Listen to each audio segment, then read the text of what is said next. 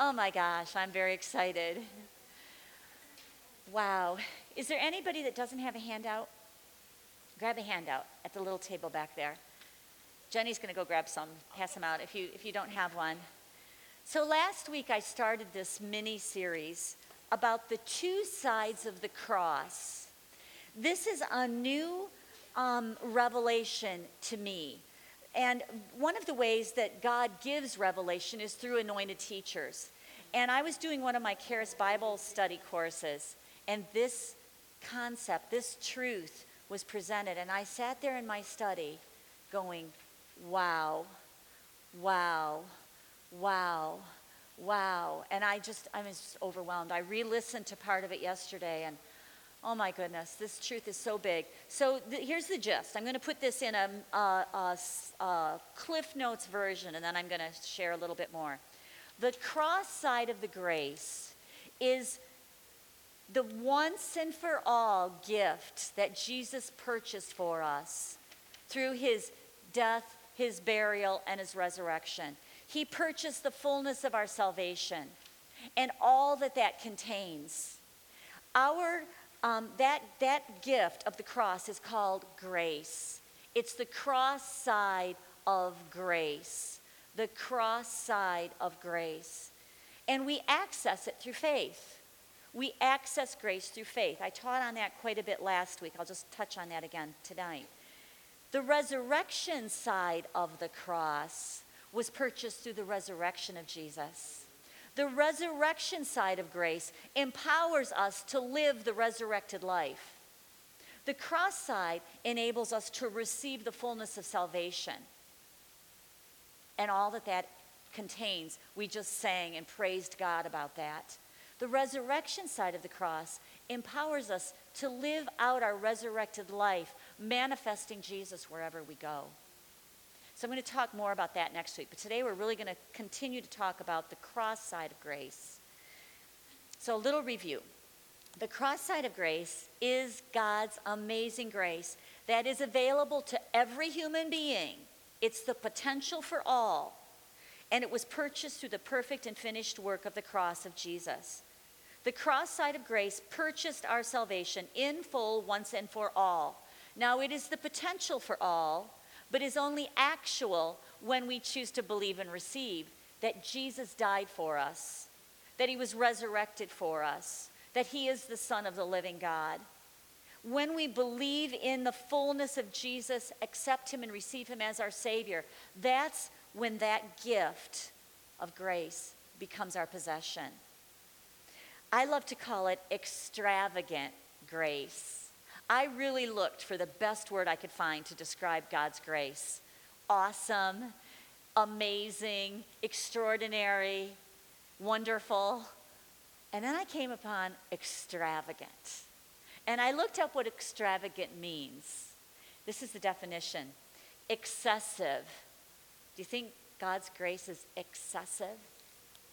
Exceeding the bounds of reason, going beyond what is deserved or justifiable.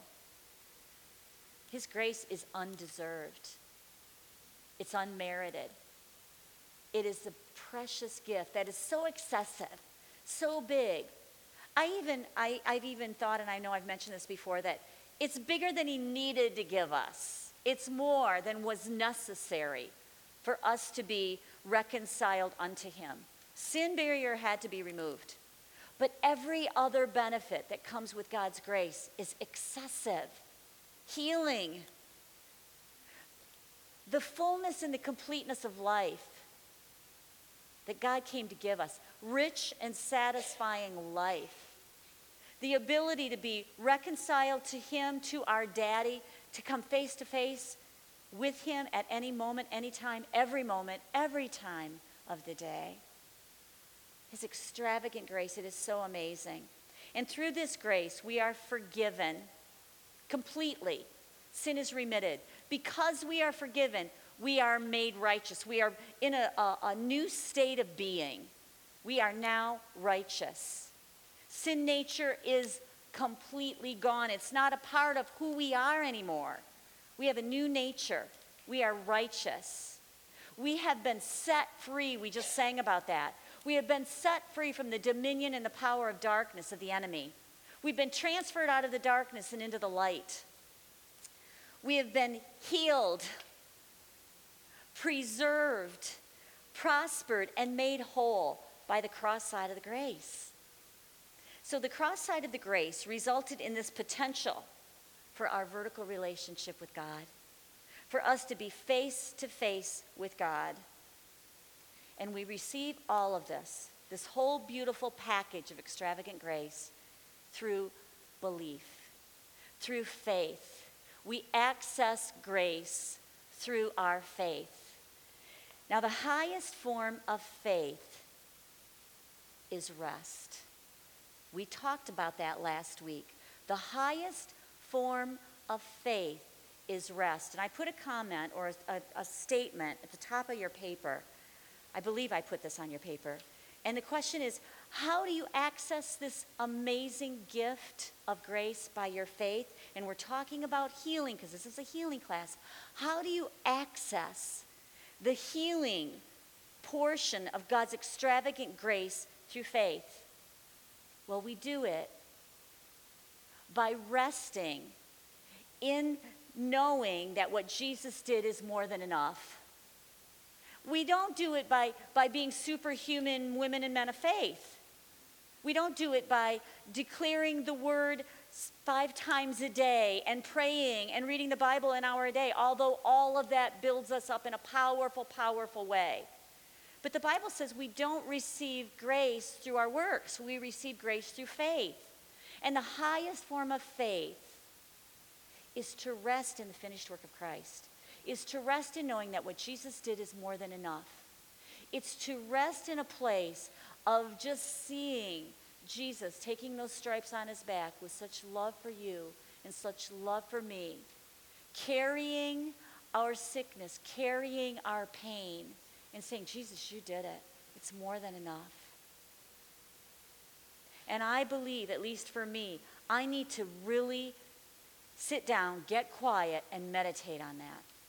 That's resting in his finished work. It's not your works of faith. It's his work that your faith rests in. I'm going to read a couple scriptures about the rest, just as a review. Hebrews 4, verses 9 and 10.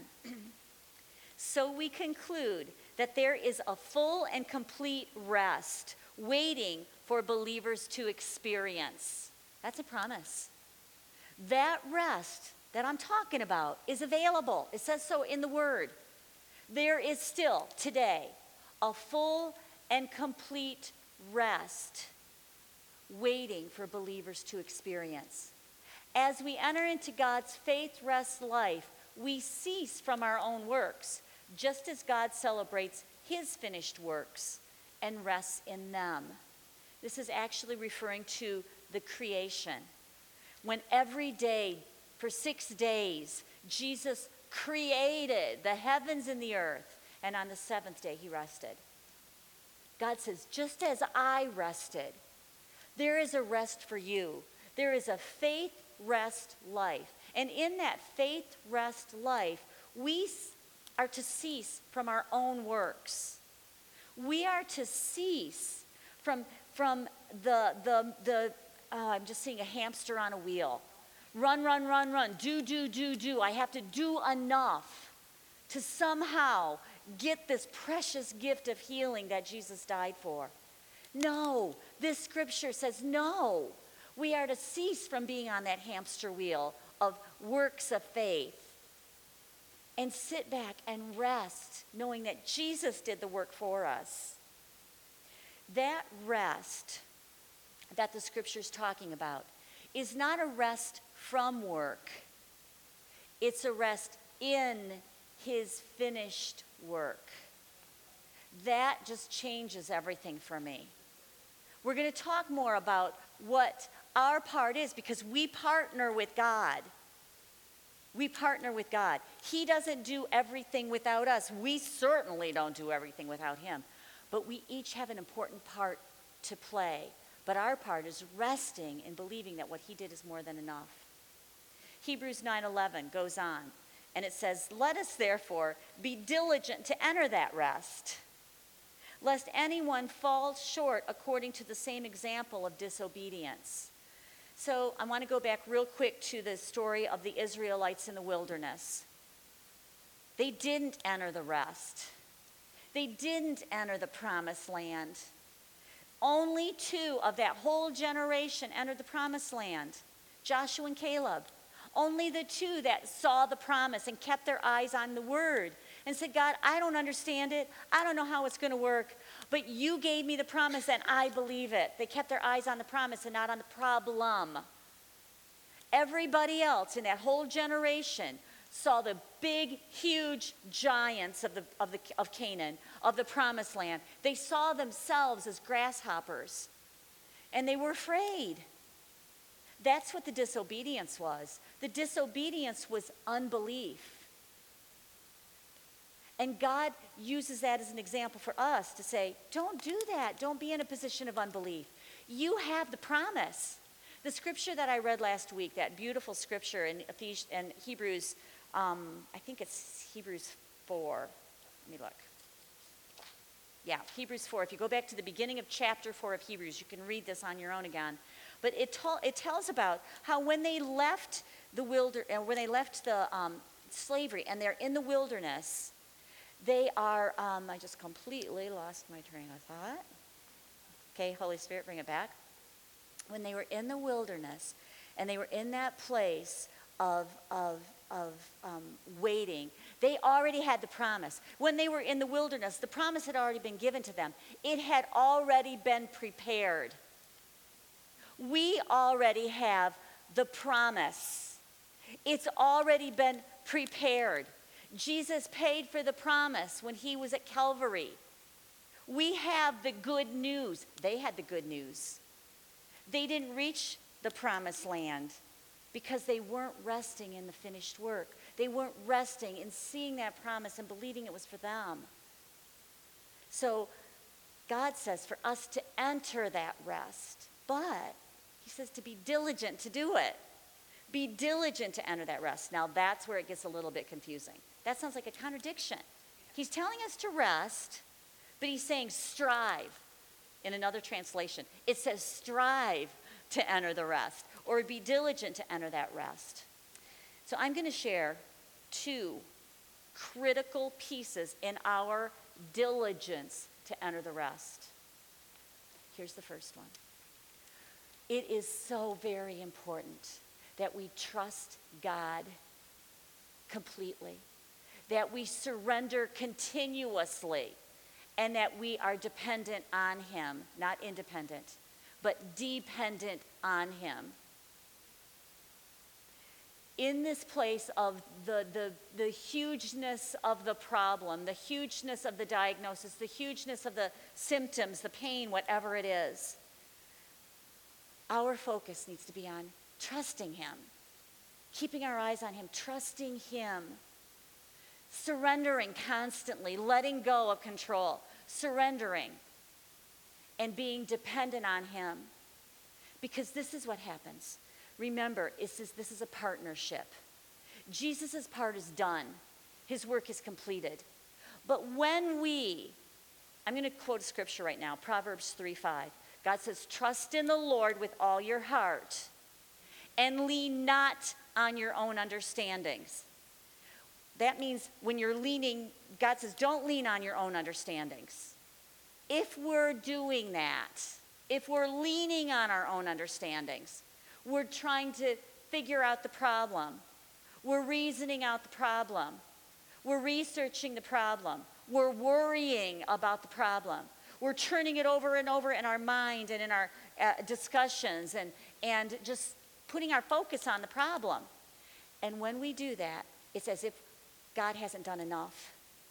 And his work isn't complete, so we have to add our works to his work. That's the opposite of trusting, surrendering, and depending on him. You're trying to step in and take control.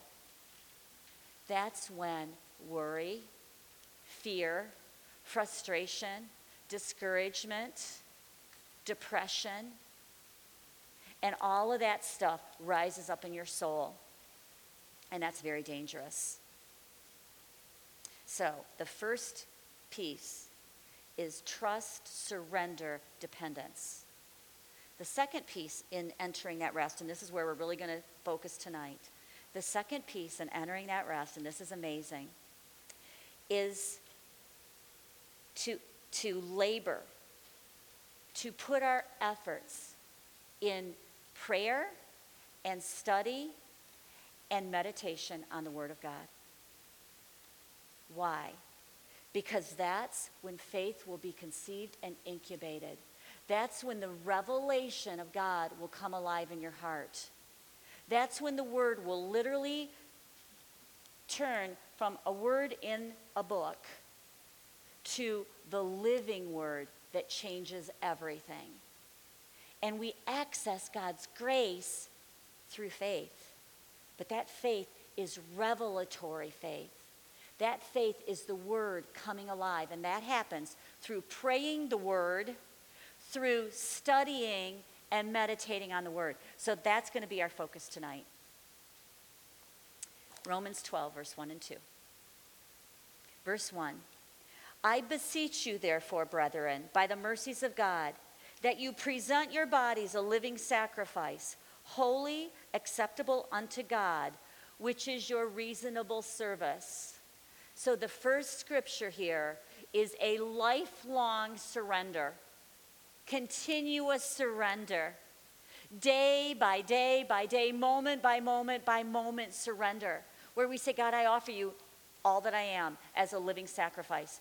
And every facet of your life. I remember when I started my journey, it was all about my healing. That's what I gave to God. That's what I gave him lordship over first. But he wants every part. He wants our work, our career, our parenting, our marriage, our relationships, our gifts, our talents, our everything. A living sacrifice.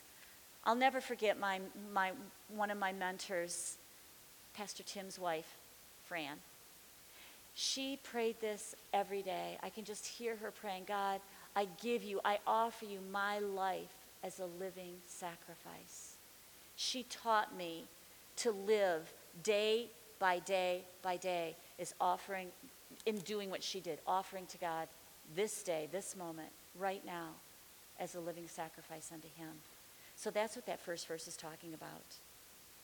And then it tells us how to live your life out as a sacrifice to God. The word says, don't be conformed to the world. Don't do things the world's way. Conform means to be pressed into the mold of the world. That reasoning it out thing, that worrying thing, that figuring it all out, God says, don't lean on your own understanding. Well, the world's really good at leaning on their own understanding. In fact, it's seen as you're not a very intellectual or smart person if you don't try to figure it all out and reason it all out and plan out the whole healing, plan. I got to do this, then I have to do this, then I have to do this. It takes up your life. It takes up your attention. Don't do it the world's way. Don't be conformed to the world. Instead, God has a better way. He says, be transformed by the renewing of your mind. The word transformed is the Greek word metamorpho. It literally means the same thing as metamorphosis, like a caterpillar changing into a butterfly or a tadpole changing into a frog. A completely different form. Change from one form to another. This Greek word, metamorpho, is used 3 times in the Bible. This is one of them. Another time is when Jesus is transfigured at the Mount of Transfiguration. So Jesus goes up on the mountain with his inner circle, Peter, James, and John. They go up the mountain, and while they're up there, the glory of the Lord transfigures Jesus. They see him completely covered with the glory of God, glowing. They are so awestruck, so much fear of the Lord that they fall back, they fall down. They're afraid, they don't know what to do because the glory of the Lord so overpowers them as Jesus is covered, transfigured with the glory. That's the same word. And the third example is in 2 Corinthians 3:18, and I'm going to read this right now. All of us, as with unveiled face, because we continued to behold in the Word of God as in a mirror the glory of God, are constantly being transfigured into his very own image in ever-increasing splendor and from one degree of glory to another. For this comes from the Lord, who is the Spirit. Oh, I love this word. This word is saying that as we behold in the Word of God his glory, as we behold the truth of the Word, as we behold the living Word, it says that it's like a mirror. It's like a mirror. Sometimes I take this scripture, I open my Bible to this scripture, and I go in my bathroom. I have a great big mirror. I don't like to do this in front of people because you might feel kind of embarrassed, but I do this in privacy. And I take this word and I start meditating on it, and I look at myself in the mirror. And what I'm saying in my heart is, God, I want my reflection of you to be clear and pure. And as your word right here says, God, that when I behold your word, that I look more and more like you, that my image is clearer and clearer and clearer. And then it says, we are constantly transfigured into his very own image in ever-increasing splendor and from one degree of glory to another. So I think about Jesus being transfigured and the glory of God all over him. We have the same thing. God says we are transfigured as we behold his word. Now that brings me back to Romans 12. Can you please go back one screen? Because in this scripture, Romans 12, verses 1 and 2, it says that we are transformed by the renewing of our mind. That word renew means to remodel or renovate. Okay, we got some builders in the room. Phil, Kent, and there's probably a bunch more. And we know, the wives, Jenny, you just went through this too. Jennifer, you just went through this when you remodeled your kitchen. Lisa, okay, that remodel phase. Before you get the beautiful finished product, there's a whole lot of mess. There's a whole lot of demolition that goes on before you can put in the new stuff. So if you're remodeling a kitchen, oh, that's the worst. Everything is torn apart. You don't have a kitchen for a long, long time because you have to demolish before you rebuild. That's what happens with the renewing of our mind. We are made new. We are changed from one form to another. We are transfigured from glory to glory to glory as our mind is renewed with the Word of God. Now, this process entails some mess. It entails some renovation. It entails getting rid of old thought patterns, old mindsets that are not true or that are partially true, so that we can allow the truth to renew us and to make us new. This is so, so, so important. Most of us, probably all of us, have lies that we're believing, have mindsets that we have believed as long as we've lived or have grown into what we have, and they need to be exchanged for the truth. Here's an example, and it's a big one, and probably the majority of us have lived through this. I grew up not knowing the whole truth because it wasn't taught to me. I grew up not knowing it was God's will to heal. I grew up not knowing that Jesus paid the price in full for my healing. I didn't know it until I had a death sentence. So I had this truth, it wasn't a truth. I had this partial truth that I had been believing, that it wasn't always God's will to heal, that I was supposed to pray, God, if it be your will, because that's how everybody prayed. That's how I heard leaders pray. That's how I heard the people in my church pray. That's how I heard them teach. I didn't know any different because I had never read the Word, and I had never renewed my mind with the Word. So I believed men because I didn't know the Word. When Jenny told me that good news for the first time, it was really good news, but it still wasn't in my heart. My mind wasn't renewed. But I remember she gave me really good news, really good advice. She gave me a little book kind of like this, said, Cindy, read the scriptures a lot. Read them over and over. Read them out loud. And she said, read the Bible every day and pray. And I just started doing. I mean, I didn't know what. I didn't know how. I just started doing something. And this is what happened. I started to see in the Word what Jenny had told me. I started to see in the healing scriptures what she had told me. I didn't understand it, but I started to see it in the Word of God. And then I would go to Jenny with lots of questions. I didn't understand what I was reading. So I would go to Jenny and I would show her the scripture. I'd say, help me to understand this. And she would go right from the Word of God and teach me truth. Or if I had a question and I didn't know where it was in the Word, she would go to the Word to find the truth for me. And over time, the truth that it is God's will to heal, the truth that Jesus' stripes paid for my healing, became more real to me than the cancer diagnosis, became more real to me than the symptoms and all the stuff that I was going through medically. I became transformed. I get to see you guys become transformed. Leah, I've watched you change from that caterpillar into a butterfly. I've seen you come in as a woman so consumed with fear that you could barely live or breathe. And fear left. I'm not saying that it doesn't attack, because it does. I understand that. But that cloud of fear, that mindset of fear is no longer who you are. That's not you anymore. I get to witness that transformation, and it happens through renewing your mind with the truth of the Word.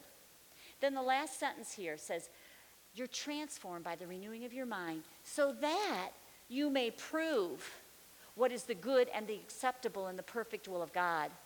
That word prove means to test, to examine, and to recognize as genuine after examination. That's what happened during that season with Jenny.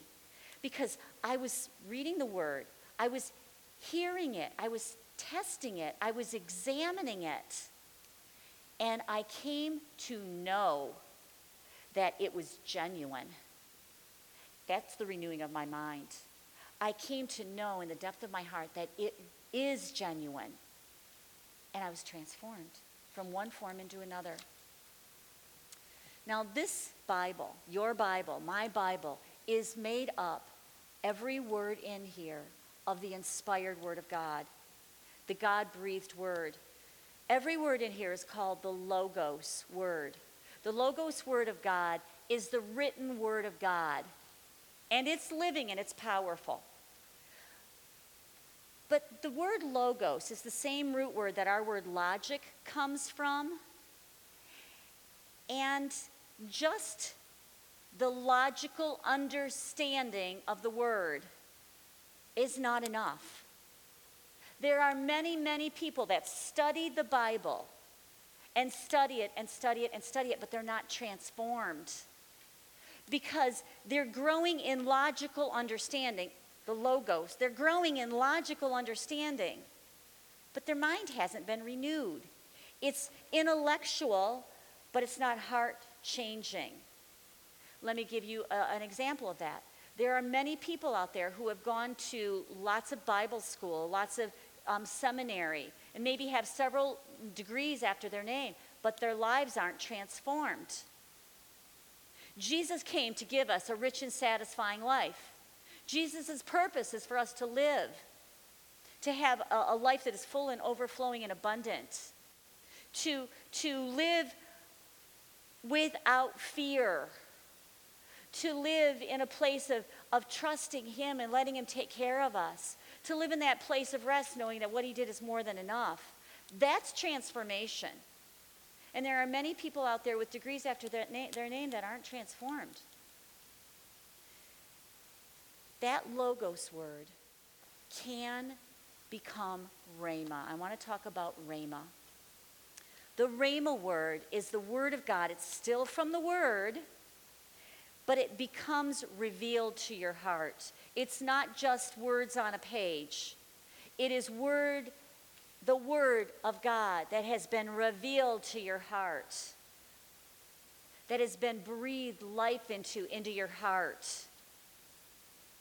There are a lot of ways that God's word can come alive in your heart. There's a lot of ways that it can move from logical understanding to heart understanding. I'm going to share a few of them.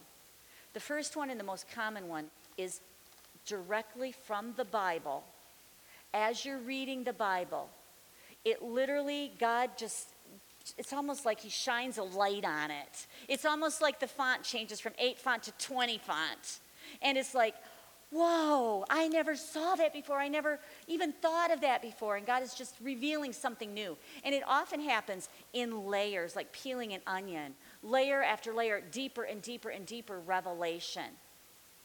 That's one of the ways that word becomes rhema. Another way that word becomes rhema is through the anointed teaching of the word. I love it when the Holy Spirit does that. When the Holy Spirit is welcomed to come and have his way, and he literally speaks, as someone's teaching the word, speaks directly to your heart, and it just is alive. It's like that message was written just for you, or prepared just for you. That's another word another way that word just comes alive in you. Another way is that still small voice of God. It doesn't necessarily need to even be written in the Bible. It does need to agree with the Bible, but many times God will whisper something in your heart, a word of affirmation, a word of encouragement, a word maybe of direction, a word of revelation, that he just speaks directly into your heart. And then another thing that I've seen and experienced many times is where he puts a bunch of things together.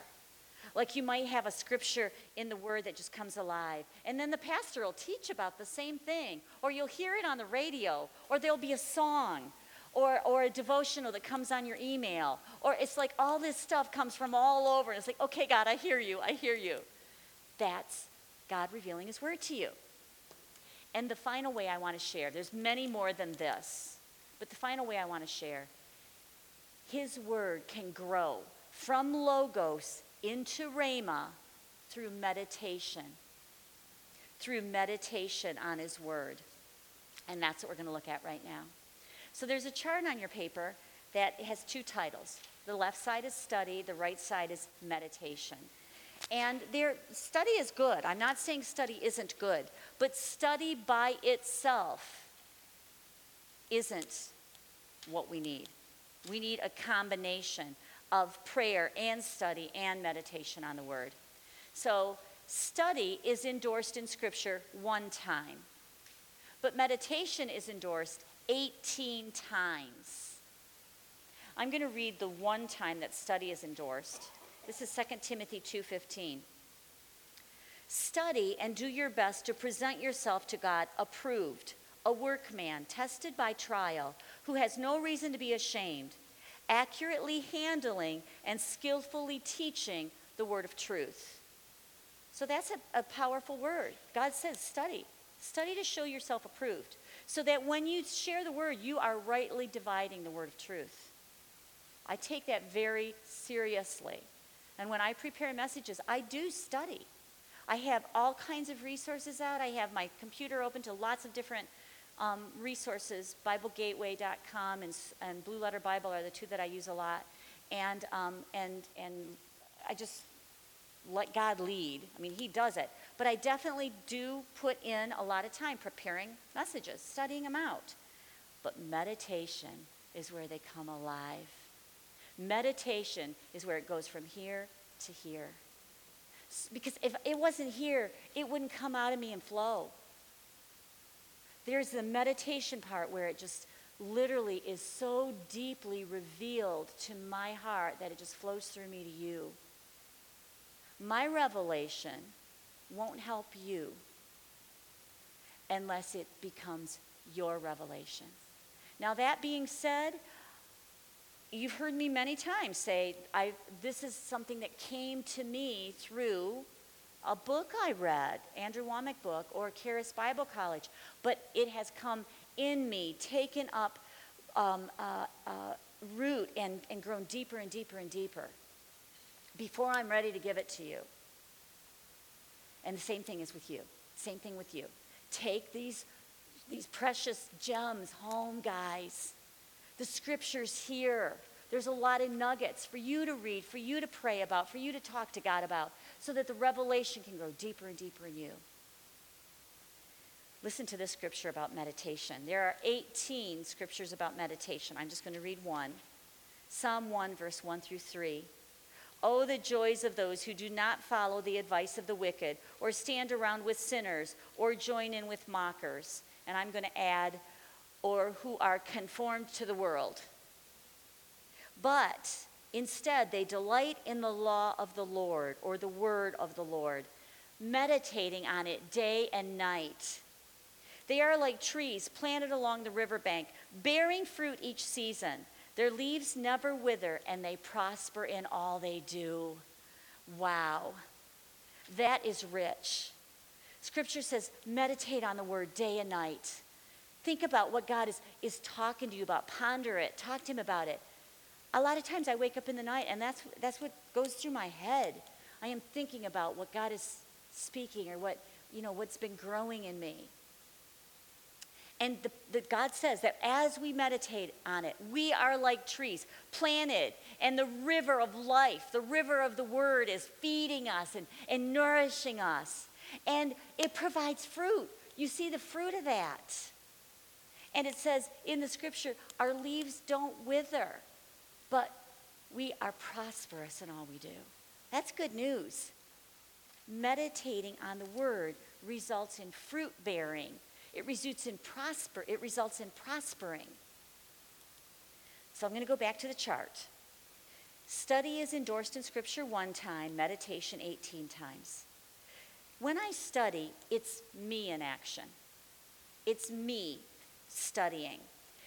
There is a word out there called humanism. Humanism is a philosophy that rejects the supernatural and stresses humanity's capacity for self-realization through reason. We see that in the world. We see that it's almost a self-righteousness or a pride, where if I work, if I study, I can achieve. Through yourself, you and you only. Meditation is you and God. Meditation is you partnering with God.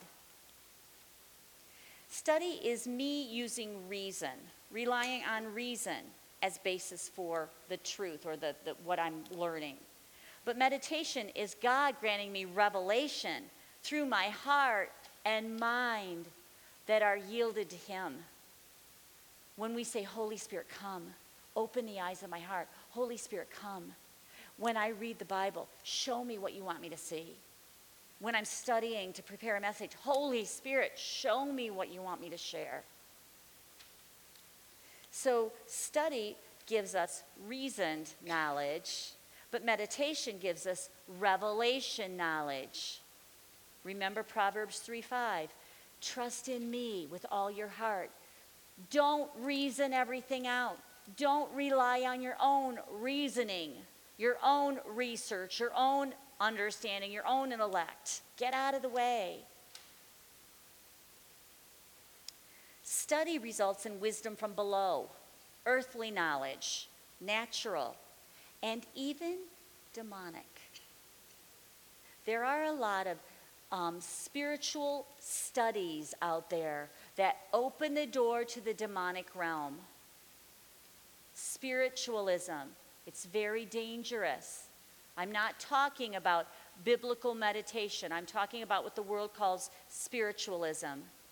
And it opens the door to the enemy. Meditation results in wisdom from above because you're partnering with God.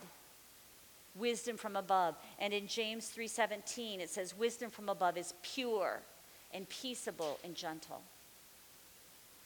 Scripture often remains logos through study, where we increase in knowledge and intellectual understanding, but you're not transformed by the renewing of your mind.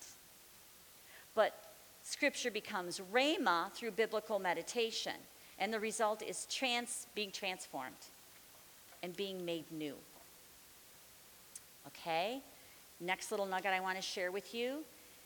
The enemy has taken something really good, which is meditation. That's what we're talking about. He's taken something really good and he has twisted it into make it something really bad. I'm going to give you 3 examples. The first one is worry. Worry is meditation, but it's meditating on the negative. Worry is the enemy's deception. It's one of his tricks to divert us away from God and into fear. Leah, isn't that what you were living all of those years? That's what she was living, and she didn't know it. She was meditating, but she was meditating on the problem. And fear was the result. And even though she was a Christian woman, it was taking her away from the goodness of God and putting in her a place of fear. She wasn't resting in faith. She was in fear. We access this precious cross side of the grace, everything that salvation purchased, we access it through faith. But when we're worrying and completely, absorbed in worry, faith has no place. You're crowding it out with your worry. You can't access God's grace with fear. We access his grace with faith. So worry is one of the enemy's tactics. He's taken meditation and he's twisted it. And you know what? People think they're supposed to worry. Mothers think they're supposed to worry, that if they don't worry, they're not a good mother.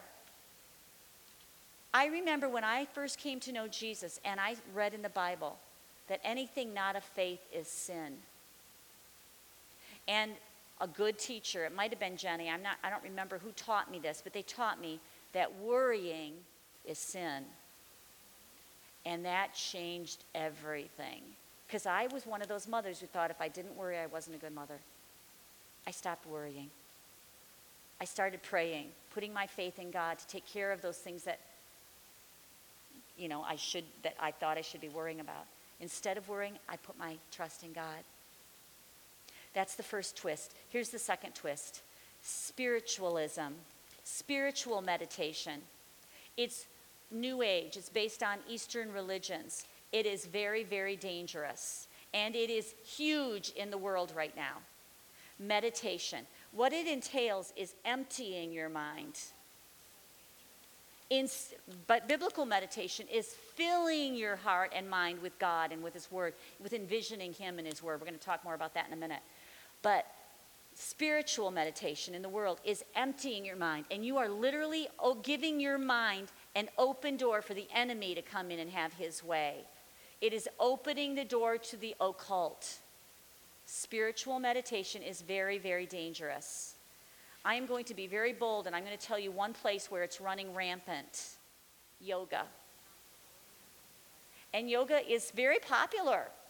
It is very good stretching for your body. I'm not saying it isn't. But the even Christian yoga. Yes, they're calling it Christian yoga, but yoga is founded upon Buddhism. I will not have anything to do with yoga. I have an amazing stretching video. It's not yoga. There's no yoga attached to it, but stretching is good for your body, and I do stretch, but I refuse to do yoga. I told this story last night, and I'm almost embarrassed to tell it, but I'm going to because it just gives you another idea of how the enemy gets in. I am a lifetime member of Weight Watchers. I keep my weight. I know I'm very thin, but the reason is because when I gain 5 pounds, I'm careful to lose 5 pounds. That's just my lifestyle. So I've been a lifetime member, and I go once a month to check in. And I was there Monday, and they were talking about meditation. I'm going to Weight Watchers. I have an app on my phone to track my food and stuff when I'm doing that. And right in the middle of every page it says meditation. And the leader is teaching on this Weight Watcher app thing how to do the meditation. She says, oh, you all need to do this. We should be stopping 3 or 4 times a day to do this meditation. And she says, have you heard it? Well, no, I'm not pushing that button that says meditation. And so she says, well, listen. And so she turned it on, and there's this meditation thing on a Weight Watchers app. What I'm saying is it's very big in the world. God says, don't be conformed to the world. Don't do things the world's way, but be transformed my way. So be cautious of spiritual meditation. It sounds religious. It sounds godly. It is not. It is very, very dangerous. Here's the third twist, and this one is so subtle. Another twisted lie of the enemy is that we must, a legalistic lie, that we must confess healing scriptures over and over to get God to heal us. No. Now, confessing God's word is very powerful. We're going to talk a lot about that in a minute. But not a legalistic in a way that says, I have to do this. I have to, I haven't done my scriptures 3 times today. Because that becomes works. We don't receive grace through works. We don't access healing. We don't access any part of God's extravagant grace through works. We access his grace through faith. Now, as we meditate on the word, our faith does get strengthened and grow. But it isn't a works. It is a biblical meditation that grows our heart. But there is a very fine line there in our actions and what our motivation is for those actions. So I'm going to read Hebrews 11:1, and then we're going to get into this whole concept of how to meditate on God's word. So Hebrews 11:1 from the NLT says, or from the Amplified, says, now faith is the assurance, the title deed, the confirmation of things hoped for, divinely guaranteed. And faith is the evidence of things not seen. Faith is the conviction of their reality. Faith comprehends as fact what cannot be experienced by the physical senses. Now, the reason I chose the Amplified is because that last line is talking about faith perceiving in your heart what you can't perceive with your senses. Because here we are, humans, and we have physical senses. We're spirit, soul, and body. The body part of us has physical senses. That's how God created us. And as human beings, we use our senses to understand, to learn, to perceive. But God says that's not what faith does. Faith doesn't go by your senses.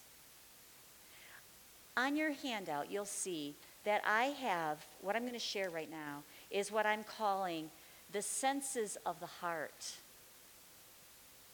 Because God says, don't look at the senses of your body. Meditation is looking at things in the spiritual realm, not in the physical realm, not in the natural realm. So we are going to look at the 5 senses of your heart. And as we do, allow this to come into you. It's going to start in your head. It's going to start in your intellect. But I pray right now, Father God, that it goes beyond our head. And that as we talk about the senses of our heart, that we see how this can apply to our journey of being transformed, of being transfigured from one degree of glory to another, to receive what you have for us, Father God, to receive your healing. In Jesus' name. So the first sense of the heart that I want to talk about are the ears of the heart.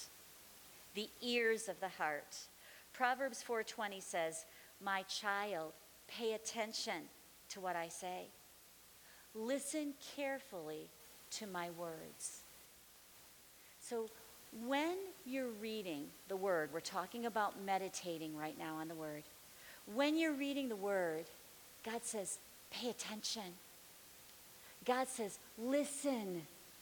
Listen carefully. As readers, I taught reading to first graders, and I'm now 61 years old. I've been reading my whole life, so have you. We can read without thinking. You can read, let it almost go in one ear, out the other, just read. God says, no. That's not my best for you. My best is to pay attention, to incline your ear. So when you're reading the word, read slow. You don't have to read 5 chapters. I am not a proponent of reading the Bible in a year. I'm not saying that that's wrong. I have done that. I did it once. And it was a good experience. It was a different experience. It was good. But I've only done it once because I read the Bible slow. I savor it. God says, pay attention. I can't pay attention when I have to read 5 or 6 chapters a day. It doesn't feed my soul the same way. God says, pay attention. And then, as you're reading, if there is one of those times when there is like a stirring in your heart, you might not even understand what it is or why. But if your heart is like being nudged, stop. Read it again. Read it out loud. If there's something that is pertaining to your need, God's probably showing it to you for that reason. Read it. Read it again. These are some of the things I do to study and to meditate when God does that. I open up BibleGateway.com. You might want to write that down if you're not familiar with that website. And I read it in several translations. Another thing I do is if there is a word that is either I don't understand it or I want to understand it more, I look it up in a dictionary. I have dictionary.com on my app on my phone. I have my phone with me when I'm studying, so I use it in a good way. And I look up the meaning of the word. I have my journal right there. I write down the scripture reference. Sometimes I write down the whole scripture.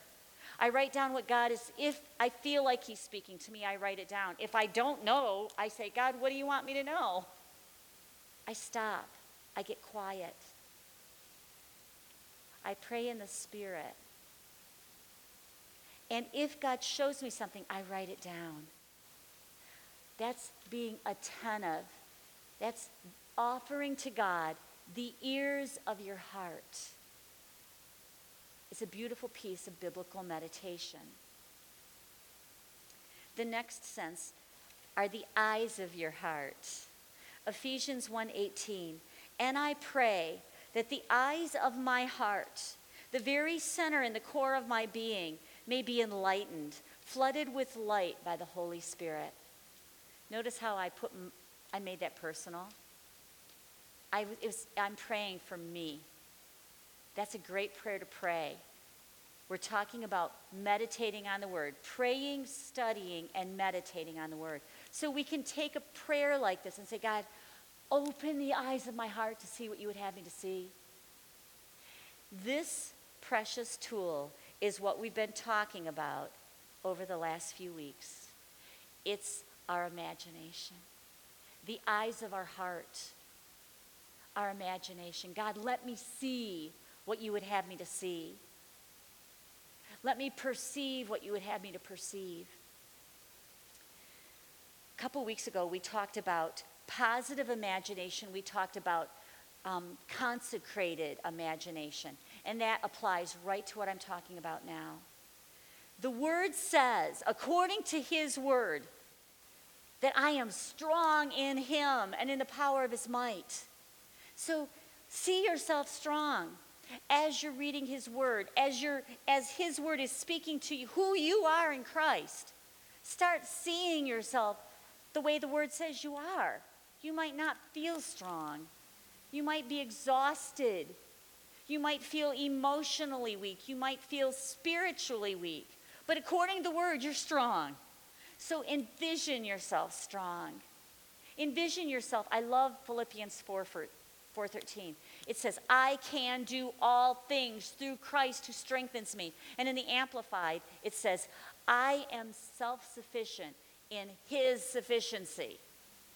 So envision yourself being strong because you have an amazing God that's upholding you and helping you and being your guide and your director and your strength, your power, whatever it is you need. Envision it. The scripture says, by His stripes you were healed. See yourself healed. See that stripe on His back that bought your healing. Envision whatever it is God is putting in your imagination. Take time to envision it. We talked a couple weeks ago about reading the accounts of healing and putting yourself in the place of the scripture. See yourself as that blind man who you can't see. You don't have any vision. And Jesus says, what do you want? And you say, that I might see, Lord. And he lays his hands on your eyes. And your vision is completely healed. And you can see. You can see your grandchildren. You can see your husband. You can see yourself in the mirror. Whatever. But you envision yourself seeing. So you take the scripture and you envision it. Use the eyes of your heart. This takes time. That's why you don't need to read 5 chapters. Just take one scripture and let your heart be a part of it, not just your intellect. The next sense of the heart is the mind of your heart. Proverbs 4:21 says, don't lose sight of them. That's referring to the word. Don't lose sight of the word, of the promises. Let them penetrate deep into your heart. So throughout the day and the night, throughout the days and the weeks and the months and the years, allow those words that God has given to you, those rhema words, those visions, allow them to grow deeper and deeper and deeper in you. That's what happened, and I've already told you my story, but that's what happened. When I started, I had those scriptures that were too good to be true, but I continued to say them out loud. And then something switched. Instead of being fairy tale, they started to be really good news. And then instead of just being really good news, they started to become real. And then instead of just being real, I became so on fire that you couldn't take them from me. Ponder. Take those rhema words. Let them stay alive. Don't put them aside and forget about them. Feed your heart. Ponder them.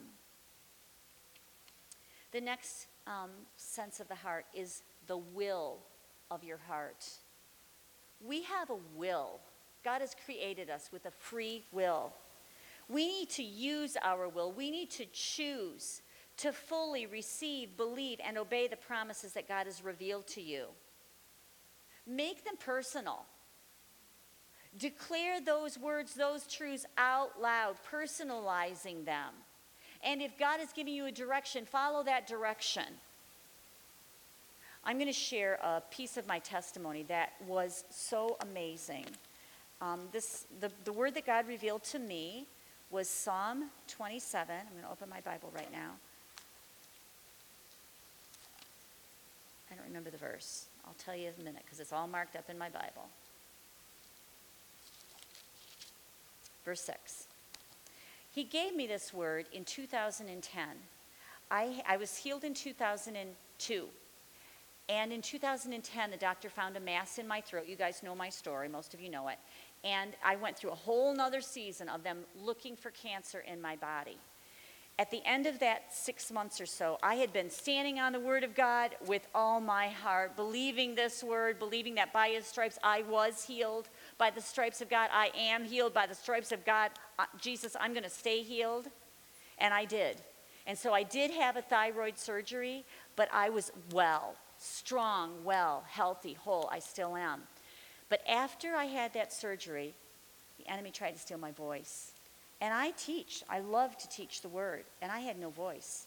And I still did teach because I refused not to, but I did it with a really weak voice. I did it with a voice that had no highs, no inflection. I did it with a voice that didn't have hardly any strength. And I couldn't sing at all. And I love to sing and praise God. So one day I was reading the word. It was very shortly after I had the surgery because the date in my Bible, I date rhema words. I highlight rhema words. I write stuff in my Bible all over the place. And on July the 12th, 2010, this is the scripture God gave me. And now shall my head be lifted up above my enemies round about me. In His tent I will offer sacrifices and shouting of joy. I will sing, yes, I will sing praises to the Lord. And when I read that word, it just came off the page. That's my word, God. He told me, he said, my head is lifted up above the enemy that's trying to steal my voice. And then it goes on and it says, I will sing, I will praise, I will shout. And so I took it as a word of faith.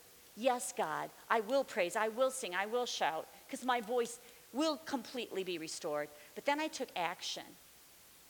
I took my Bible into my bedroom, I closed the door, I put on the praise music loud, and I did it every day. And I shouted. I did what this scripture says, even though I couldn't shout. I did the best I could to shout to the Lord. I did the best I could to sing praises to the Lord, even though it sounded horrendous, what was coming out of my mouth. That's why I put the music so loud. Lisa, do you remember the day? Were you at my house that day when I had a ministry team meeting? And I tried, literally, you guys were praying over me for my voice to be restored, and I was trying to sing, and so, yeah, she heard me. It was really pitiful. Anyway, I did this day after day after day after day. I would go to my room, and I would praise and worship and shout and sing, even though what was coming out of here was really, really, really bad. But I have another word in my Bible, another word written, another sentence written, and it's dated February 2011. And this is what it says: complete restoration of my voice to teach and preach and sing praises unto God. Because my voice was completely restored. Yes, praise you, Jesus. The will of your heart to make a choice. When God gives you a rhema word, make it personal. Continue to keep it in front of you. If God gives you a direction, do it. He gave me a direction to do something, and I did it in faith. And God restored my voice. The promise came to pass. The fifth sense of our heart is the emotion of our heart. These just grow. As you use the ears of your heart, the eyes of your heart, the mind of your heart, the will of your heart, something rises up in you. The emotions of your heart. There's a deep underlying emotion that is stirred as you gaze at the picture that God's word paints on the canvas of your heart. That word meditate is I think it's Hebrew, I think it's Old Testament. It's Hagah, Hagah. And one of the meanings of Hagah is the roar. That's what happens when it is so big and so huge inside of you that nothing's going to keep you quiet. There's a roar that rises up in you, that you know that God's word is your word, that God's promise is real, that it is your present possession. You are accessing the grace of God. You are accessing the finished work of that promise. And it comes through meditation on the word of God. It comes through that becoming so real to you that nothing else matters. That roar just rises up in you. John 8, verses 31 and 32. Then Jesus said to those Jews who believed him, I'm a believer.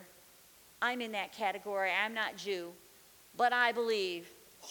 If you abide in my word, if you abide, if you dwell permanently, if you come and make your home in my word, you are my disciples indeed, and you shall know the truth, and the truth shall set you free.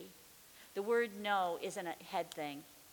It's an intimate knowing through experience. Everything we've talked about today, all of this meditation puts you in that place of knowing the truth. And then the truth will set you free. This is often misquoted as the truth will set you free. No, the truth will do nothing sitting on the shelf. The truth will do nothing if it's just intellectual knowledge. But when you know the truth, you will be set free from whatever it is that's trying to hold you in bondage. So as you pray and study and meditate on God's promises of healing, Fear will be calmed and replaced with God's peace. His Rhema word will come alive in your heart. The switch of faith will be turned on, and the lie of the enemy will be canceled out. Your heart and your mind will be renovated, and you will be completely transformed. You'll come to know and believe that God already healed you. You'll enter his rest, knowing the work is finished, and you will be positioned to receive that perfect will of God. In Jesus' name, I declare it. I stand right here believing with you and for you. And like the word that Jenny already gave, nothing is too hard for God. There is no problem too big. Come alive. Be awakened. Be reawakened. Be reawakened with his word.